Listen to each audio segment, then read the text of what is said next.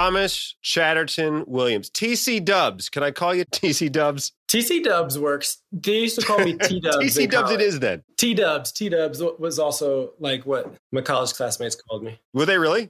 Yeah. Okay. Well, I think TC Dubs, because the C is very dignified. No offense, Thomas Williams. How many Thomas Williams are there on the planet? 1 billion, 2 billion? So when I was living in Brooklyn and I was setting up my Wi-Fi in my apartment in Bushwick, I somehow became aware that there were not only 80 Thomas Williamses in my zip code in Brooklyn, there were 80 Thomas Williamses with criminal records. I believe it. So, I believe it. But how many Thomas Chatterton Williams with criminal records? Probably no more than a dozen, right? I would say zero. I'm going to go with zero. This is exciting. This is the first episode of the podcast. I think what the world needs is another podcast. I agree. I'm always running out. Yeah. America already has more guns than people. I think we should have more podcasts than guns. So now we're part of it. Isn't this exciting? Everybody do their part. Exactly. Before we start talking about stuff that actually matters, and we will get to that, is it cool if we start with something that 100% doesn't matter at all, but that drove me kind of insane this week? Yeah, fire away. All right. Just one thing, just one sentence in one article in the New York Times, an op-ed called Biden's Succession Problem by Greg Craig. Otherwise, a pretty good article, I thought. But it had this one sentence in it that went like this. Many experts agree that Mr. Biden is much more likely to die within the next decade than a man 10 years younger. One more time, just in case you missed that. Many experts agree that Mr. Biden is much more likely to die within the next decade than a man 10 years younger. They called experts to confirm that an older man is more likely to die than a younger man. Why? And which experts? How do you have expertise? Who takes that call, actually, when the Times is calling?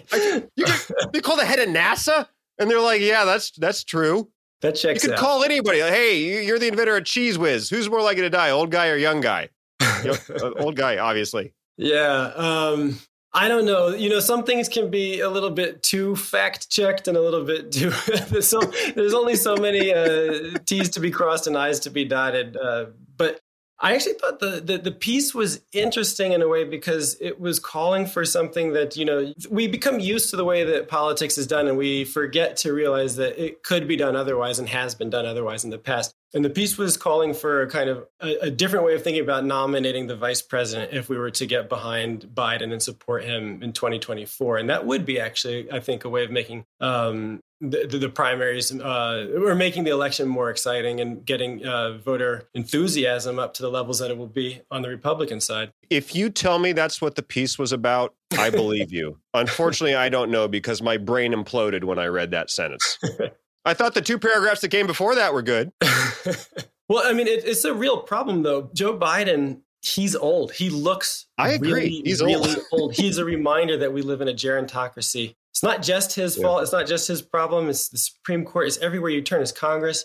But I don't blame him for being old. That's not his fault. It's not his fault, but he's a visual reminder of where we are, I think, as a society. And I'm not sure. I wonder what you think. I oscillate between thinking, you know what? He's doing a good job. I think by many measures, he is doing a good job. Uh-huh. He's actually pretty strong and pretty inspiring on Ukraine and other issues. On the other hand, I mean, 82 years old. So I also like Biden. I'd give him a B+. I think he's doing pretty well. I voted for him. Certainly don't regret that vote. I did a mailbag column on my Substack. I might be wrong. And somebody asked, do you think he should run again or is he too old? And because I try to tell the truth, at least 70% of the time on my Substack, I had to say, yeah, I think he's too old. I wish somebody else would run. I like him, but to think of how he's going to be in 2028, which is, that's going to be the last full year of a second term, that's way out there. At the same time, I'm hesitant to hate because he's younger than my dad. And I think my dad's doing well. I mean, my dad's not confronting Vladimir Putin. He's dealing with other issues. But, yeah, your dad's not confronting Vladimir Putin. Boy, he's asleep at the wheel. Come on. Come on, TC Dubs Sr. We need everyone behind this. He's got other I'll say things this, on his plate. Counter argument. Joe Biden is older than my father, and my father's deceased. So that's old. So it doesn't get any older than dead. For the older you are, the more likely you are to be deceased. There is an argument for that. You said it was fact check. You know what? It is true. Yeah. That checked out. Oh, man. Should we get into this? We can't talk about Joe Biden's impending corpse for the entire podcast. We got important things to cover. Dilbert is racist. Did you know that Dilbert is racist? Tom, I don't mean the cartoon. I mean the person Dilbert is racist. Did you know that? I did know that, actually. Unfortunately, I've become aware of the creator of Dilbert, Scott Adams, through his Twitter persona. Yeah, so that's the thing that throws you for a loop. Apparently, the human who draws Dilbert is named Scott Adams. I just find that confusing. So if you don't mind, I'm just going to call him Dilbert, if that's okay. That's easier. Okay, so let's talk about what Dilbert did. Dilbert went on YouTube. He apparently has a YouTube show. Like I said, everyone in America has a podcast, so he went on his. And in response to a super weird, we can't get into this too much, but a super weird Rasmussen poll asking people, is it okay to be white? Which, by the way, had an error in their own tweet they sent out about the poll. But apparently 53% of black people answered yes to the question, is it okay to be white? It's a super weird poll. This sent Scott Adams Dilbert, on a rant. And why don't I just read what he said? This is me quoting here. Let me say that one more time. This is me quoting. Yeah, get your protection in there. Quote. This is not me. I don't want to get canceled this early in the podcast. Yourself. Yeah. It'll still get edited out of context. Did you hear what Maurer said on the first episode? Anyway, Dilbert, quote, nearly half of all blacks are not okay with white people. That's a hate group. I don't want to have anything to do with them. And I would say, based on the current way things are going, the best advice I would give to white people is to get the hell away from black people because there is no fixing this. End quote. Thomas, I would call that refreshingly racist because I didn't have to expend any mental energy figuring out if it was racist or not. Yeah, and one of the more bizarre things is that he keeps doubling down, saying that everybody who understood what he was saying in context agrees with him. Black, white, Latin, anything else. If you heard him in context, you agree. But it's only people who heard that out of context that he's arguing for kind of like neo-segregation. Only the people that heard this out of context find it objectionable, which is just a bizarre defense. I mean, you have to be careful that you don't take people that are clearly trolling too seriously and you go for the bait. You know, I spent a few days on Twitter kind of getting into random back and forths about this, but I think it is actually interesting because it's not ambiguous. Always a good use of time. It's pretty clear when you're arguing for segregation, when you're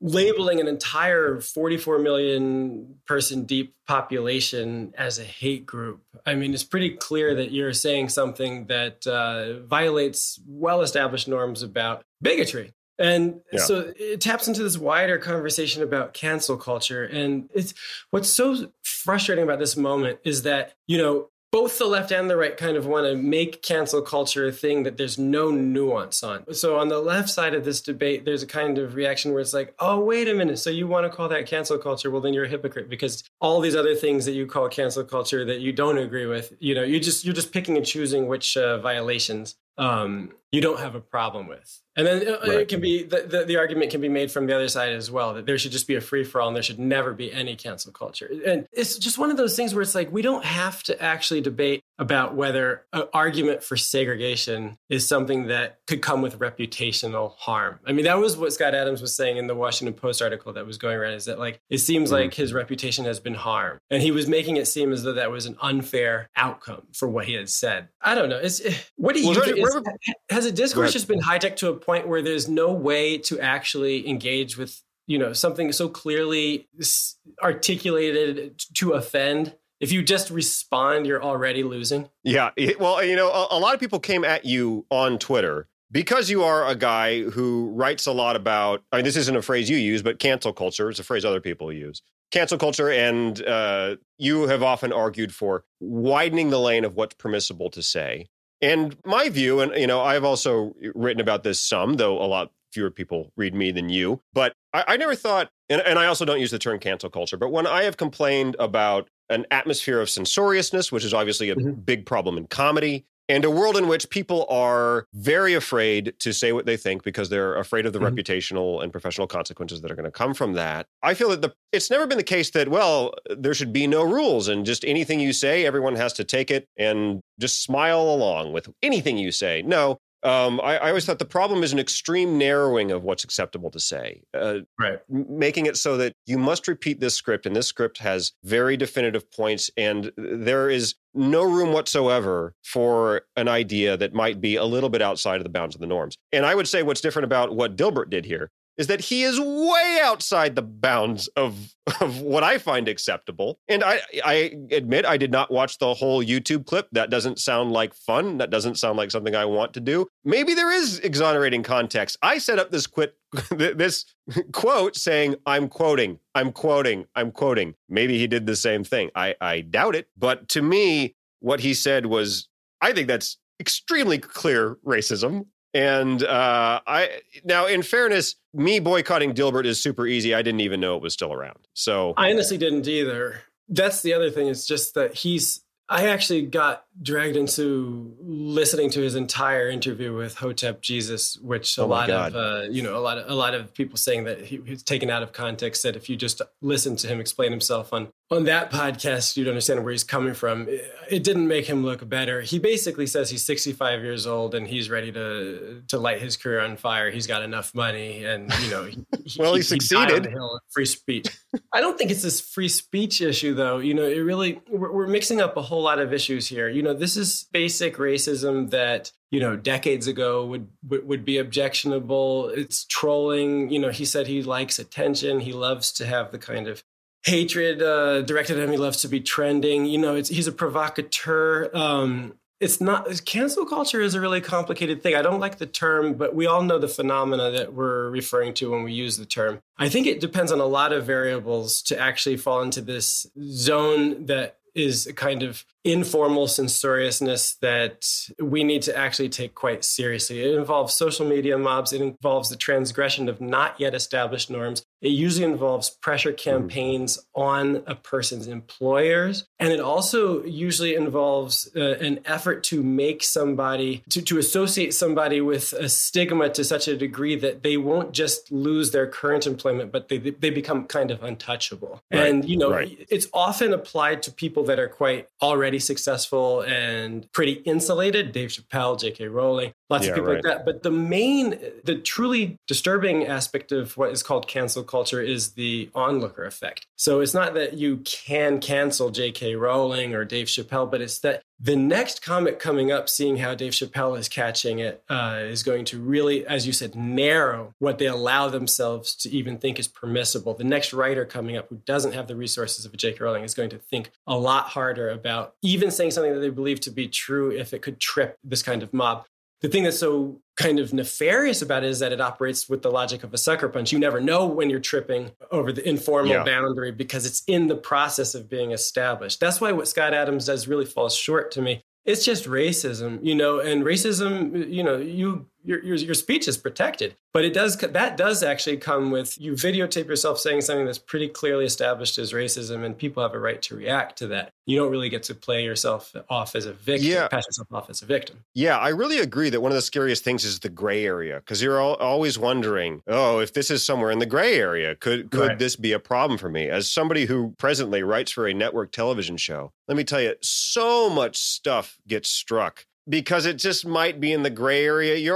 I'm always wondering, who would that offend? I'm writing stuff that I think is so innocuous, and it's always jokes. So it's all right, you lose one joke, just write another. But it's who would that offend? And the network's opinion is often, I don't know, but just to be safe. I don't know why that's offensive. I don't know who that might offend, but the gray area is so vast that yes, it really does cause people to bite their tongue. I want to ask you that, with that imaginary sensitivity reader looking over your shoulder, what does that do to the creative process, to the artistic comedic process? Murders it, strangles it. Or maybe a better description would be, in Fight Club, when Ed Norton just wails on that blonde guy until he's got no eye left in his socket and he's just laying there bleeding on the ground. That's basically what it does to the creative process. I mean, because you're writing out of, especially for comedy, because you're writing out of a place of fear. And it's who it's actually brutal. Wants that? It cannot be that the people who are producing the content actually want the comedic element to be deadened.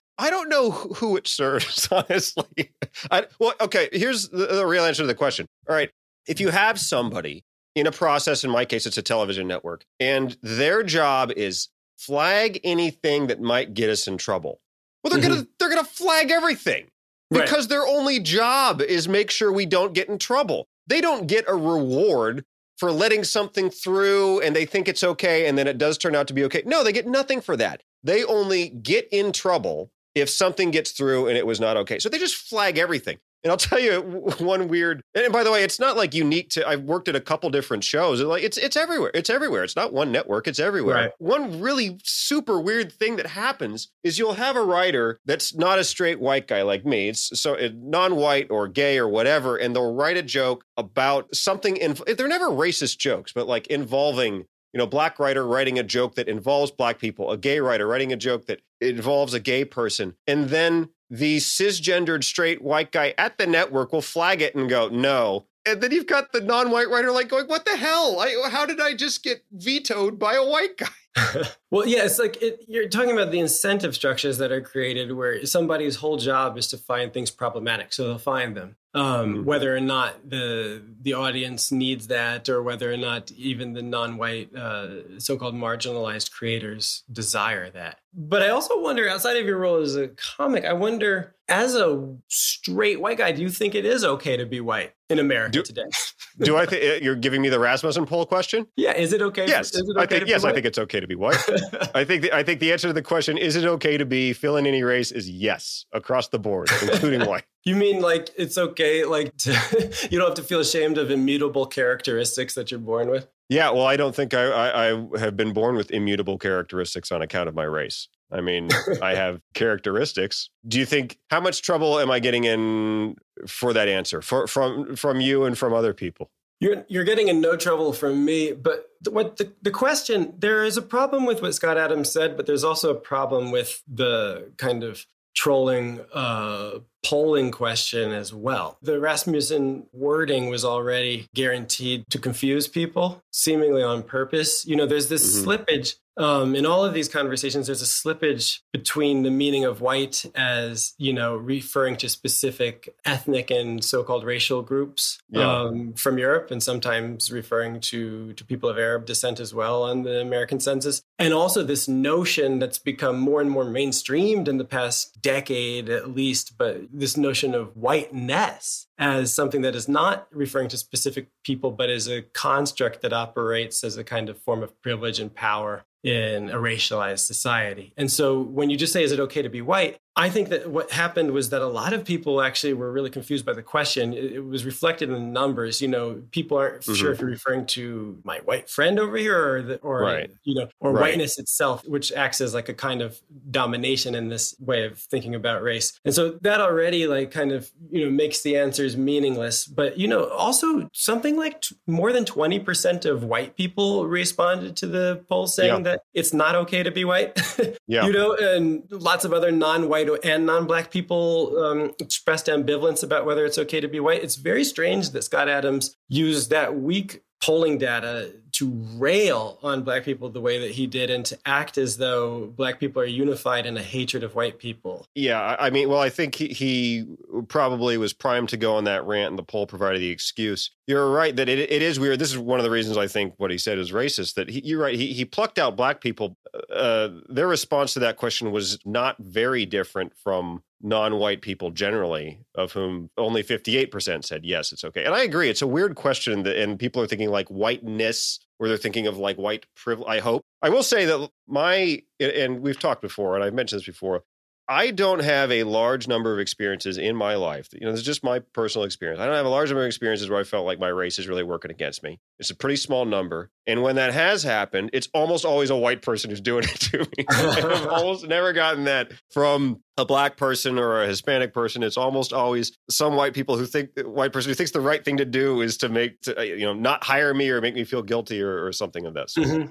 Yeah, no, I mean, I can see how that is. In my experience, I mean, we're in the realm of anecdote now, but in my experience, whether I'm with my, high school friends, or if I'm, to use a cliche, if I'm in the barbershop, which is a real place where black people really do go to get their haircut and talk, I have never really heard black people just railing on white people as individuals. I've heard black people decry what they feel is racism they've experienced. I've also heard black people really be quite, supportive of white people they encounter in real life. But I've just never encountered this kind of fantasy of black people as a hate group that Scott Adams conjures in his tirade. And what really kind of depressed me, and Again, I really don't know how much, I might just be on Twitter too much. I don't know how seriously to take this stuff. But the amount of people in my comments who were saying that, he's got a point, or actually look at all the videos of like people being violent towards white people, or look at the CRT rhetoric that Chris Rufo has alerted us to.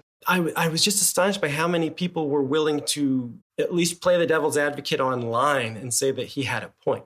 That sucks. I mean, if you sure, in a country this big, if you search hard enough, you're going to find some shocking video of a black person mistreating a white person, and then you can tweet that. You can find some radical online saying something that is racist against white people. All those things are possible. But if that's all you're seeing, if that's what's in your Twitter feed all the time, I think you're probably curating your feed to give you that content. My personal experience, here's my very most recent personal experience with race relations. I live in Washington, D.C. My mom has recently moved to Washington, D.C. from Southern Virginia. She lives near me now. She has joined a senior line dancing group, and she's the only white lady in the group. Everybody else is black. They have been so friendly to her. It has been such a welcome to D.C. from this group of elderly women. They're the Dazzlin' Diamonds, folks. If you're in D.C. and you want to see some good R&B line dance, check out the Dazzlin' Diamonds. My mom is the white lady. They've been so welcoming to her. It's been so nice. She's in a new city. She's an older lady. It's been really great. And I feel in my personal experience, and like you said, we're in the realm of anecdote. In my personal experience,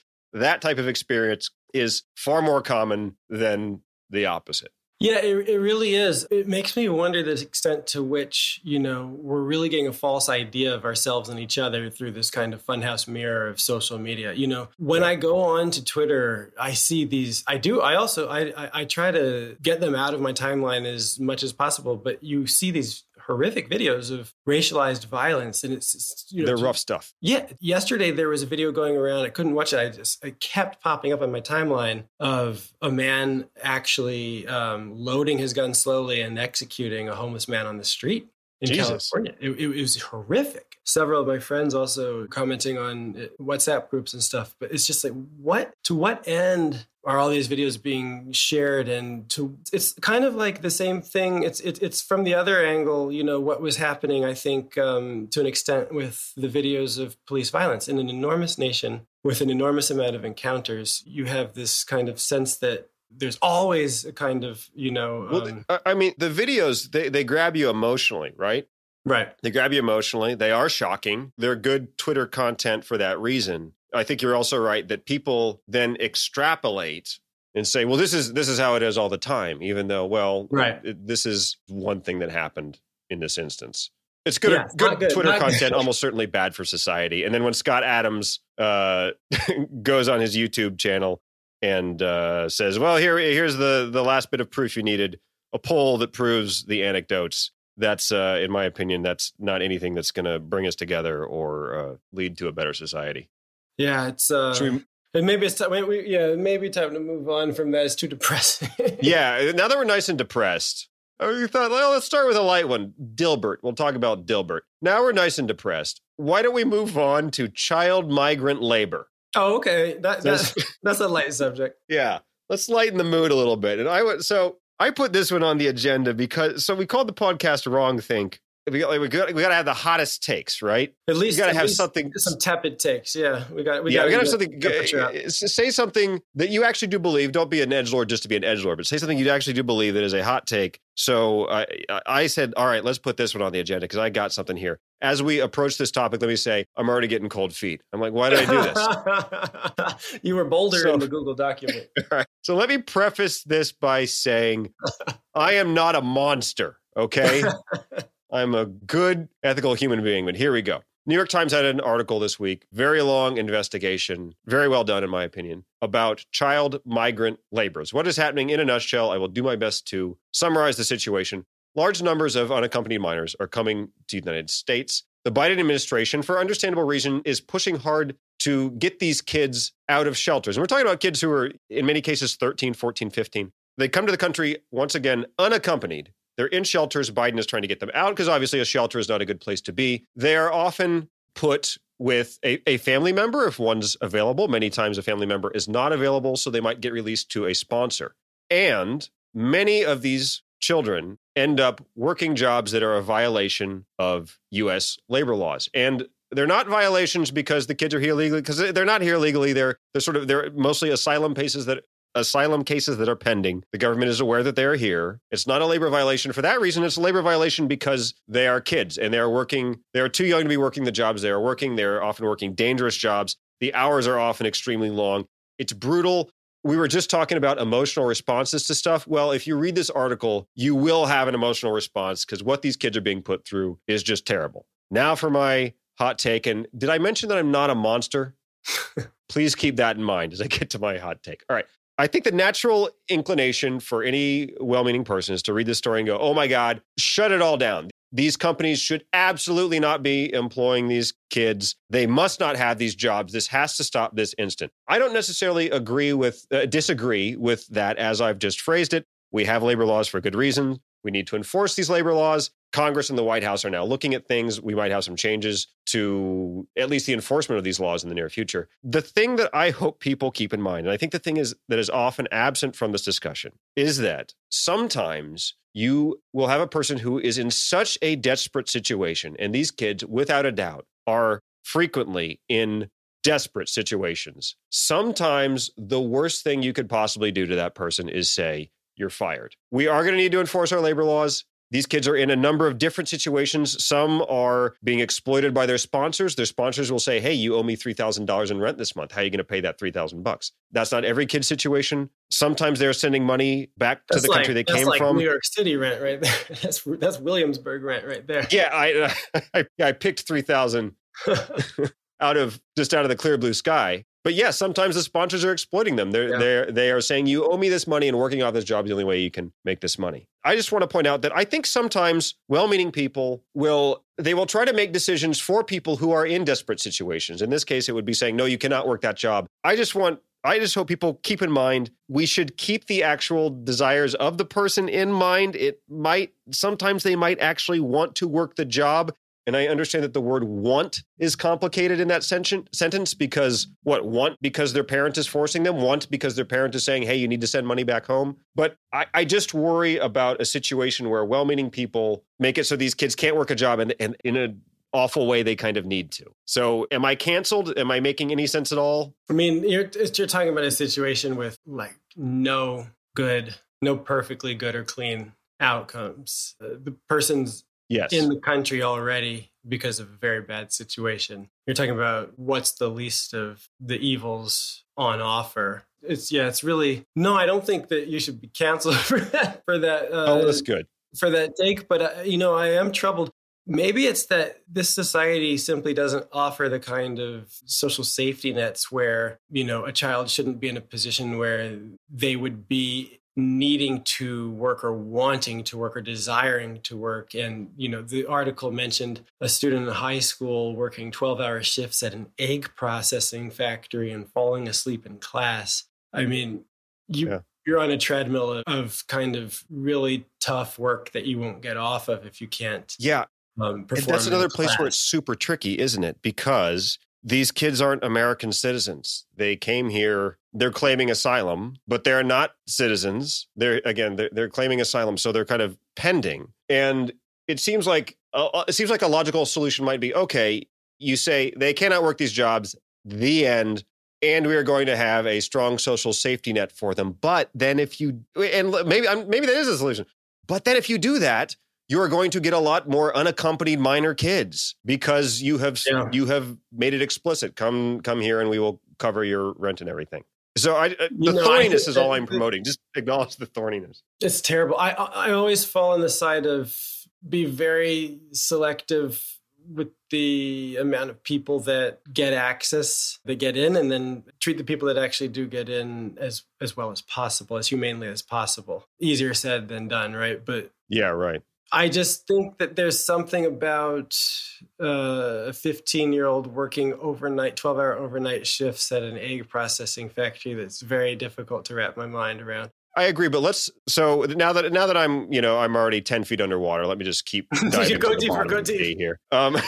Because these uncomfortable labor situations, they frequently come up when we're talking about labor overseas, right? And you would frequently have people working in situations overseas that are not situations that we as Americans are comfortable with. We look at them and we go, that looks like a real bad job. That would be illegal if it was in the United States. How do I feel about that? And I do feel that sometimes a well-meaning privileged person, like myself in the United States, I'll try to apply my own beliefs about what should happen and what should not happen. And I will basically make decisions for somebody overseas who is in a desperate situation. Because I know that the reality is, and I know this, from I was in the Peace Corps for a little while. I've had, parts of my family have lived overseas, not in Paris like yourself, Thomas, but in very poor parts of the world. Many times you have a person who is in a desperate situation and they're thinking, I want to work in that Levi's plant. By my standards, that's a good job because my plan B isn't a law firm. My plan B is not some six-figure job. My plan B is something even worse. I say Levi's plant because when I was in Peace Corps in Morocco, that was the plant in the town I lived in, and those were considered good jobs, even though most Americans would go, oh, how much? It wasn't like, to my knowledge, a sweatshop, but it was like wages that Americans would think were not very good. But in that town, it was a good job. So I do think sometimes there is an element of, no, but I'm stepping in and making this decision for you. You cannot work at the Levi's plant. You're welcome. You're fired. You're welcome. That's what I worry about. Yeah, there does have to be a different calculation when we're talking about how we view jobs done abroad and what we are willing to permit within the bounds of our own society, right? And this issue is so complex because the article is talking about children who are sometimes, they're not necessarily joining family or parents. They're being put up by hosts who are demanding a certain amount of financial contribution, sometimes at exorbitant levels. And so without the government providing some type of floor below which the children can't fall, they're going to end up trying to fix the situation on their own. And that's going to lead to them entering into labor agreements that are going to be very difficult for, I think, privileged white men like yourself, who we're still not sure it's okay to be, not necessarily feeling comfortable with. God, I hope it's okay, because I feel like I don't have any options. I feel like I'm stuck with this. Well, Scott Adams actually decided he was willing to join the winning team. and how's that going for him? Identifying as black. How's that going for him? You're black. Has he been embraced with open arms, would you say? The strangest thing about that is that he probably did get some love. Because it's a big, beautiful, strange, complicated country. Some people probably did welcome him with open arms. Candace Owens probably, right? That's what I want. I want to be walking around the street in DC one day and see Candace Owens and Scott Adams on a tandem bike. That's going to make my fucking day when I see that. One last thing about the child labor. Now that I'm thoroughly canceled, I can't. It's already over, so might as well keep going. I think as Congress is considering stuff, and predictably, Republicans are looking at the Biden administration's role in this. Democrats are looking at corporations' role in this. Everyone's defaulting to their pre-existing issues. I think the area that might bear the most fruit is looking at the sponsors. Clearly, some of these sponsors are exploiting these kids. These sponsors, some of them, the worst ones, I think you could describe as child traffickers. And I think better vetting or possibly cracking down on those sponsors might be a good way to make the best of a admittedly terrible situation. Yeah, then people would have to care. And I guess this is a question, and I think I already sadly know the answer. This is a question, to what extent do people genuinely care about something like this? And to what extent is it just something vaguely disturbing that then we all forget about the kid working overnight shifts in the egg processing factory? Yeah. I mean, it's dark. Someone's going to work an overnight shift in the egg plant. Is there anything lighter on the docket than...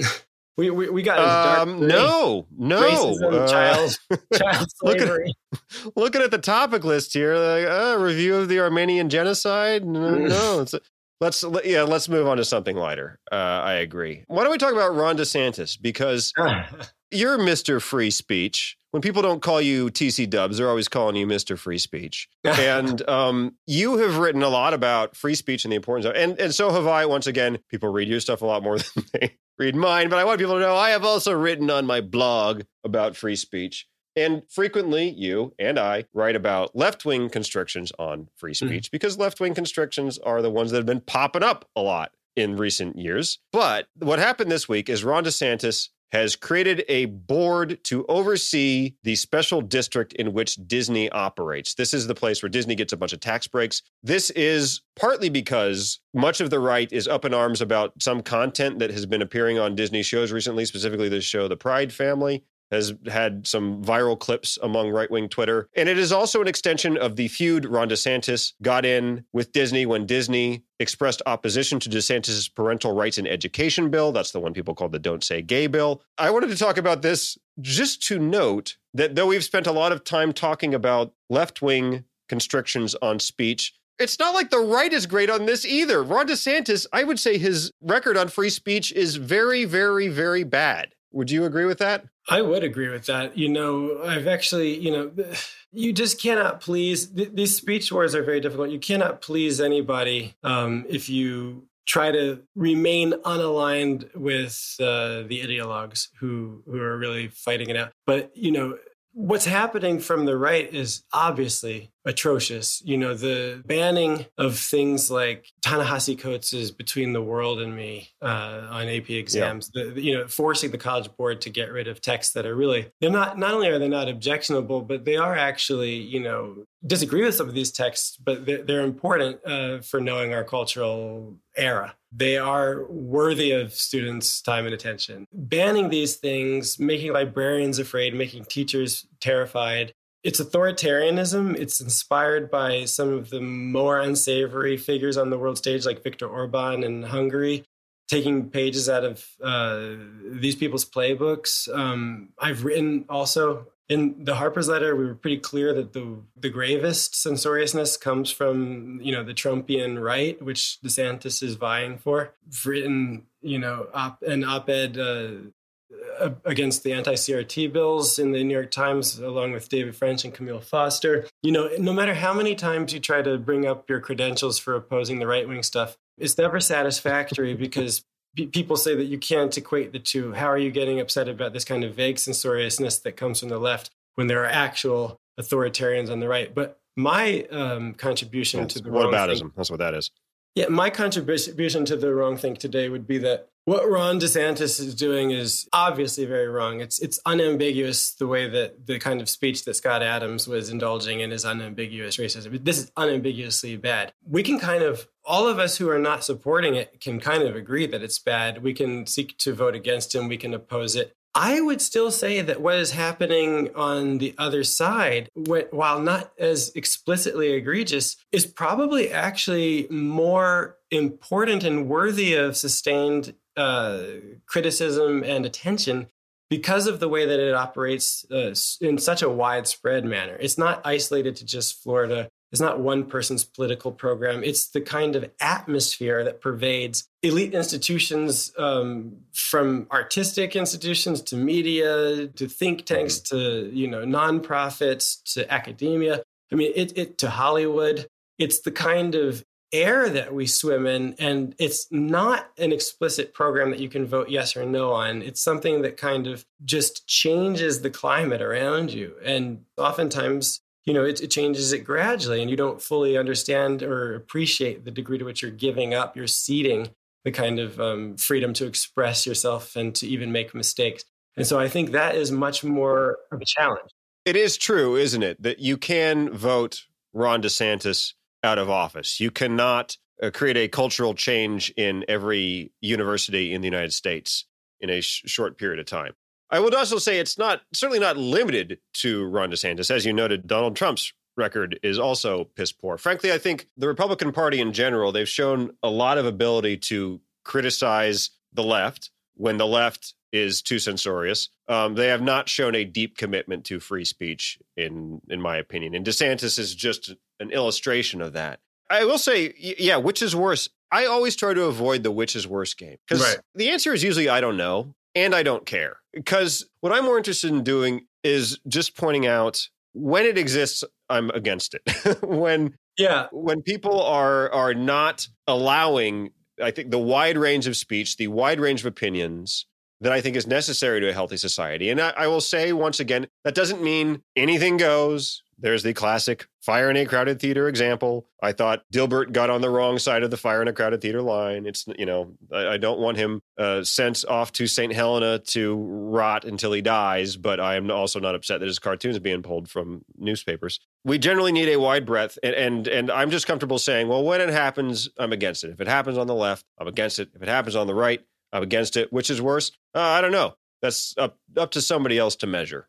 Yeah, it's a good policy to just be against it when you see it. I mean, I think that I do take seriously this idea that, one of the critiques I got when you talk about what is fair in fostering an atmosphere of censoriousness is that if you don't allow for pushback, not just against the egregious cases, the pornography, we know it when we see it, can't define it, but know it when you see it. There's a difference between it and art.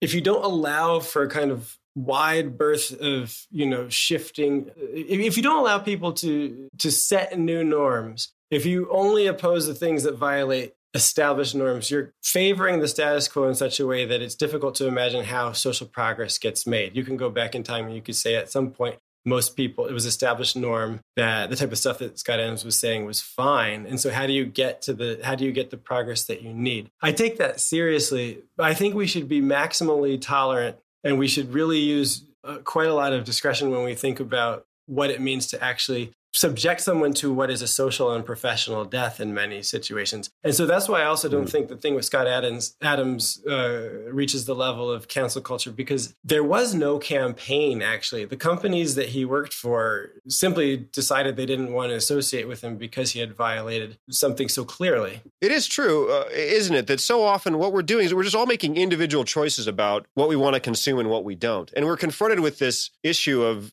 separating the art from the artist all the time. And yes, I am saying art in reference to Dilbert. But it comes up all the time, right? It's like, you still watch Roman Polanski movies? Do you listen to Michael Jackson? There's nobody who can possibly avoid making these decisions.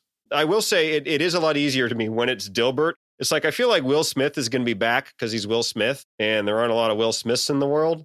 It happened...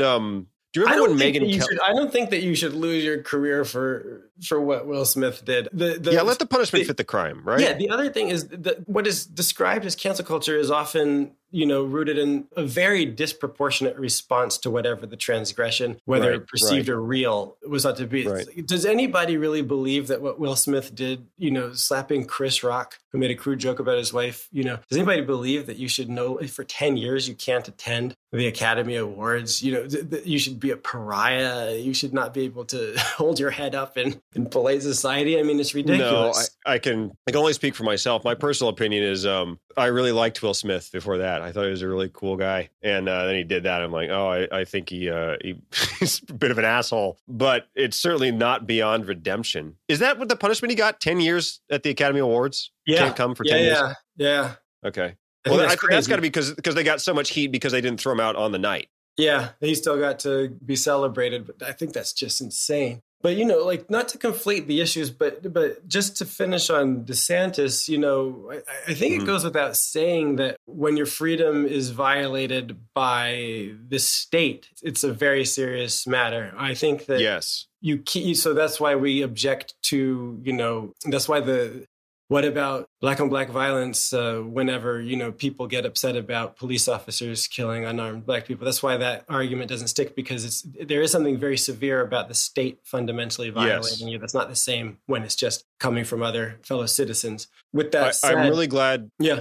I'm really glad you made that point, because I completely agree. It is way, way worse when it is coming from the state. That's always what you hear when you're talking about cancel culture, which for the millionth time that's a phrase I don't use. I'm saying it because other people are saying it. Somebody will always pop up and say, well, it's not a First Amendment violation because the First Amendment only deals with government censorship, which of course is correct. It doesn't mean that censorship coming from other sources is therefore good. Right. But this is the government. And I hope people realize what he's doing is absolutely trying to intimidate Disney into doing whatever it is he wants them to do. And speaking as somebody who writes for television, that's gonna have an impact. I can very easily see some show either getting picked up or not getting picked up. some storyline getting used or not getting used, an actor getting hired or not getting hired, absolutely, that would put a thumb on the scale when those decisions are being made. I mean, he pretty clearly changed the College Board's thought process when it came to the AP African American history offering, and there's a lot to be said about that. There were things in that class that I didn't necessarily agree with either, but to have the kind of authoritarianism unleashed, it is disturbing. And to have somebody doing that who's got, much larger ambitions, it's something that we should be paying quite a lot of attention to. So I don't conflate the two issues, but I think, like you said, we should be objecting to this stuff wherever we see it. Why choose? Why is it an either or? Right. Well, and yeah, so it's coming from the right, it's coming from the left. Where does a person who cares about free speech go? This podcast, clearly, the only answer. Where are the liberals? Where are the people that are not playing for a team but are opposed to that from whichever place it's coming from? I'm always getting called not a liberal these days because I'm pro free speech, pro due process, and I don't think race is a meaningful category. And then I always have people on Twitter going, "Oh, you're not a liberal." It's like, I feel like those are core liberal things. Core liberal values. What's that? Core liberal values. Yeah. Yeah, exactly. And as of very recently, core liberal values. Well, if nothing else, we have made one podcast. What do you think of that? Here's to the first. And man, it's a pleasure talking with you. I think we're going to get to the bottom of what's wrong with the world here. I think we are. That's the goal. By episode 3, if we haven't cracked this, I'm going to be very disappointed in us. I'm planning on it. Okay. Well, we'll do it again next week. Good talking to you as always. Good talking to you too. See you next week. Take care, man.